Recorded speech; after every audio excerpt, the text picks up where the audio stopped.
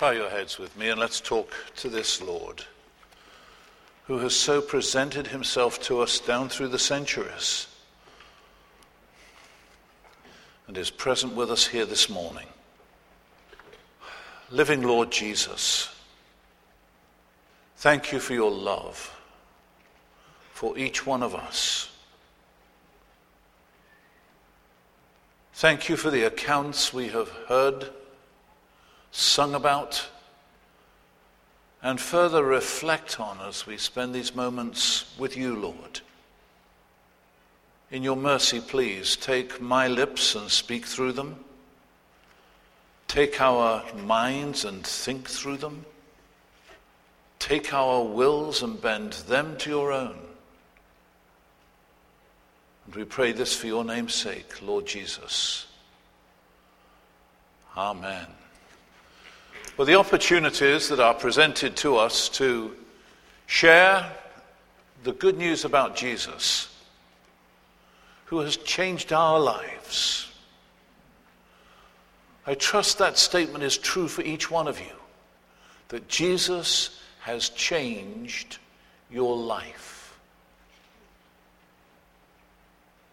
The whole thrust of this service and the whole thrust of God's word is to introduce people to himself. It's not just to record history, though it does do that. It's not just to take beautiful thoughts about how much God loves us so that somehow this information is available in print, though that is true too. God's driving motivation is that people come to know him. Not just get information about him, but get to know him. And when we get to know him, it's as if everything comes together to make sense of our lives. Without him, everything is just bits and pieces scattered across the thought patterns of our lives with no integrity, no purpose, no direction, except for a momentary blast of happiness. So this Christmas season, we love the sentimentality, the memories that come flooding back, the beauty of all that's presented. We love it. We love the carols. I do hope you'll be at the Winter Garden, which itself is just magical. It's like a crystal palace. And there'll probably be hundreds of people out there skating in the rink around a Christmas tree. But the driving force of Almighty God in sending his son Jesus is what has created all this. Not just the commercialism of our age. Long before there was commercialism, we had carols and Christmas trees and the giving of gifts.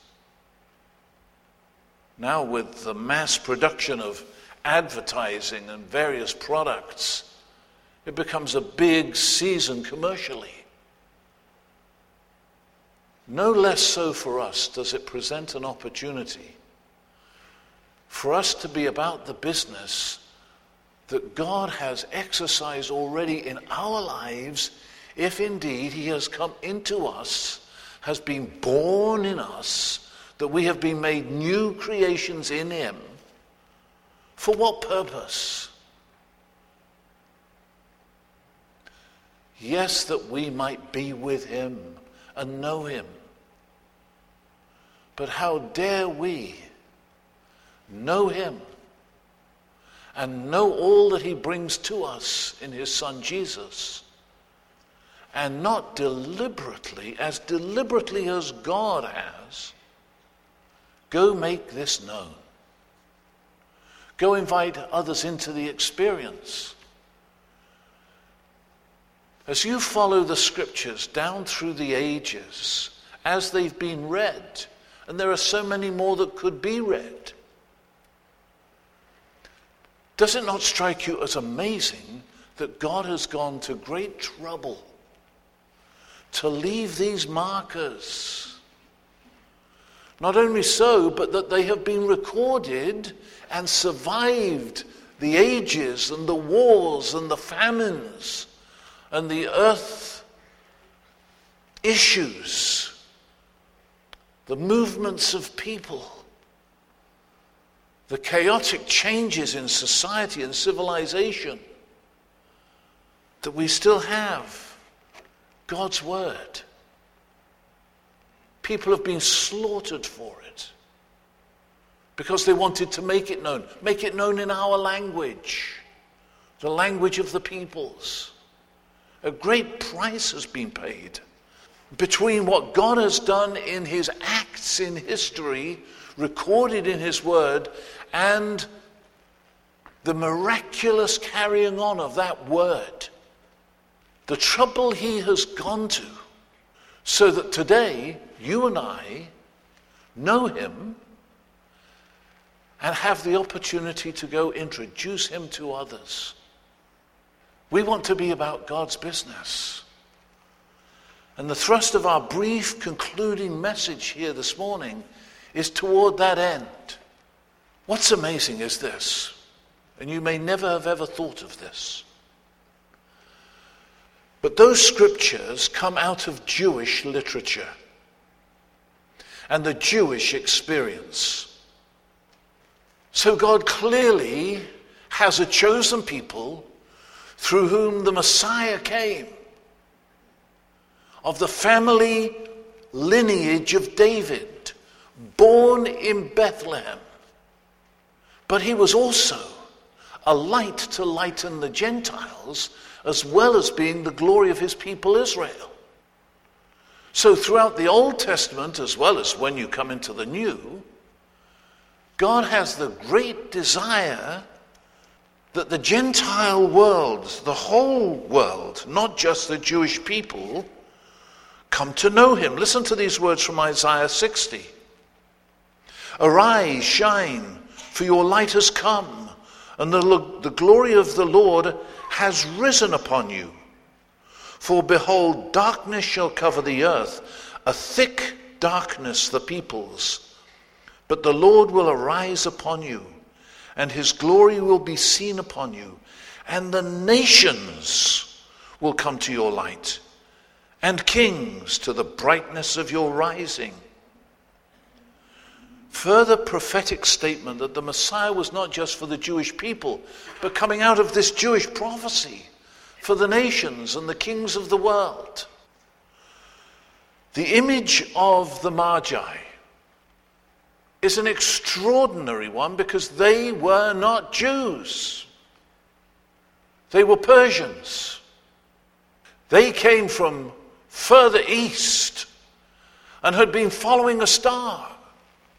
They were not privy to the Bible literature. The Jewish prophets were not their prophets. But God had supernaturally given them the message that a king was to be born. And these wise men came following a star and made their way first to Jerusalem. And when they said, where is he who is to be born king? Asking that question of Herod, he sent to the religious leadership, who came and gave him the answer, Bethlehem, and quotes the prophets. So he sends them off to Bethlehem, the Magi, these Gentile worshippers looking for a king. Of course, what he wanted to do was execute that king. He didn't want any competition. It struck me as amazing that Herod was so godless that when he gets from the Jewish leadership, the religious leadership, that Jesus, the king, is to be born in Bethlehem, that he sets his mind, Herod does, on eradicating this prophesied Messiah. But how extraordinary that God communicates to the Gentile world via some other miraculous means that the Messiah was to be born. What does that tell you? The trouble that God went to that you and I as Gentiles might see in the birth of the baby Jesus a Savior for us.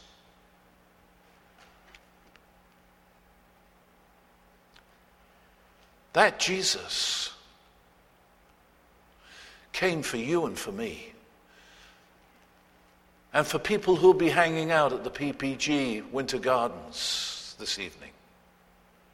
And for the folks with whom you shop, and your family, friends, and neighbors. God would love you to put the kind of direct planning and energy and foresight into the moves you make to be a part of his family and extend beyond our immediate gratification in knowing him, the opportunity for others to come to know him. So please pray. Take those invitations prepared for you and get rid of them. Don't hang on to them. Don't just leave them on your refrigerator, tucked in your Bible. They are for you to extend an invitation to someone to come and be a part of Christmas here. There are big, fantastic signs all over Pittsburgh now on the lit boards that say, "Keep Christ in Christmas." That's a message to the secularists. The message to us who are believers is we keep Christ in Christmas by making Christ known at Christmas. So I urge you to take on that responsibility. Now, amazingly, in parallel with this, God is supernaturally again visiting the Muslim, Arab, Persian, Gentile world with supernatural events by which they're being drawn to the Messiah. Today, that is happening. I have a report here about the rising tide of Muslim converts to Christianity.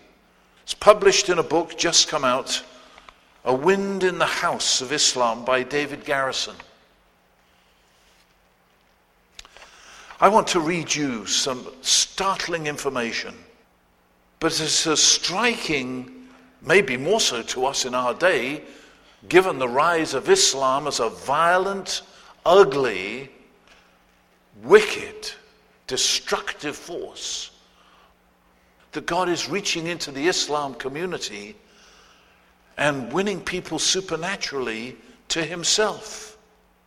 The author, who I have just mentioned by name, David Garrison, says, in 2011, I was approached by a foundation that said, we're hearing these same rumors of angels, things happening in the Muslim world.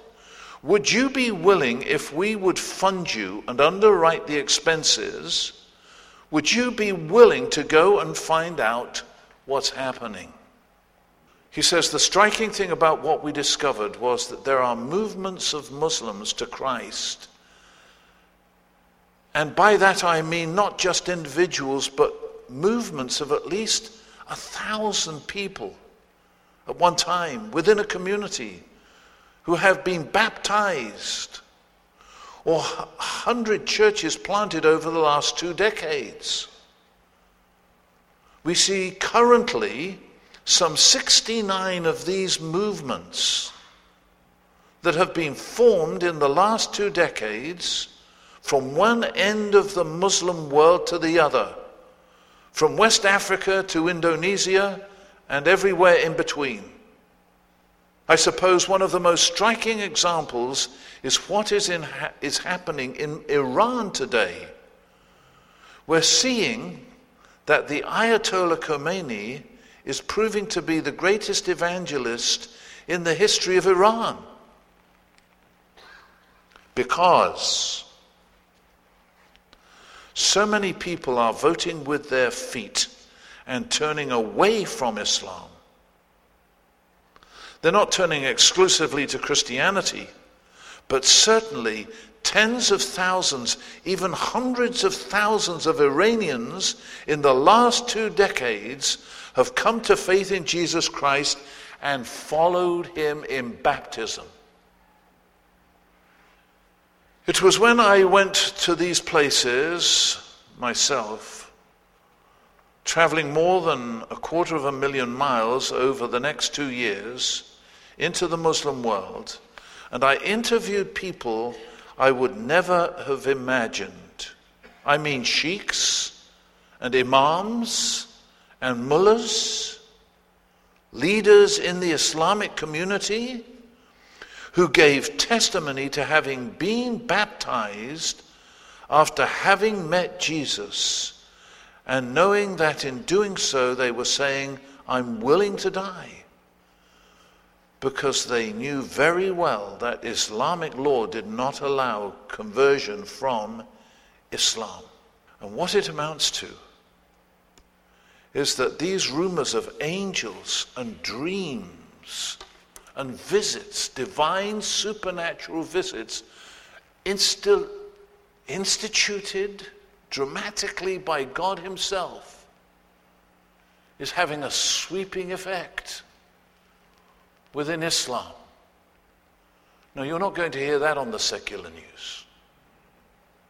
But when you hear of the wise men, the Magi, Gentiles, Persians, supernaturally getting a message that they come seeking the Messiah. And you have a parallel movement today going on within Islam.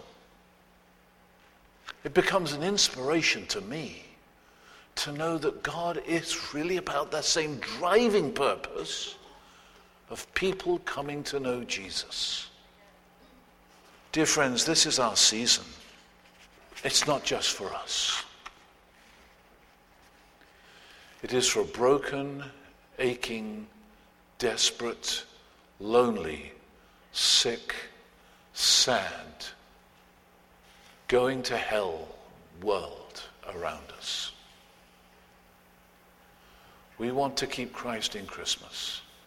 Let's go make him known this Christmas. Will you do that with me?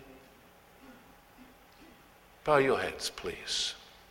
Lord Jesus, forgive us that we are so taken up with our own thrills and joys in knowing you, and so little inclined to reach those who do not know you. Thank you, Lord, that you reached me, coming out of a godless family. You reached me. And as each of us says that to you, Lord, one way or another, that you reached us, so lay your hands on us now. May your Spirit come upon us and direct us where to go, who to share with, who to invite, who to pray for, that others too may be drawn to you.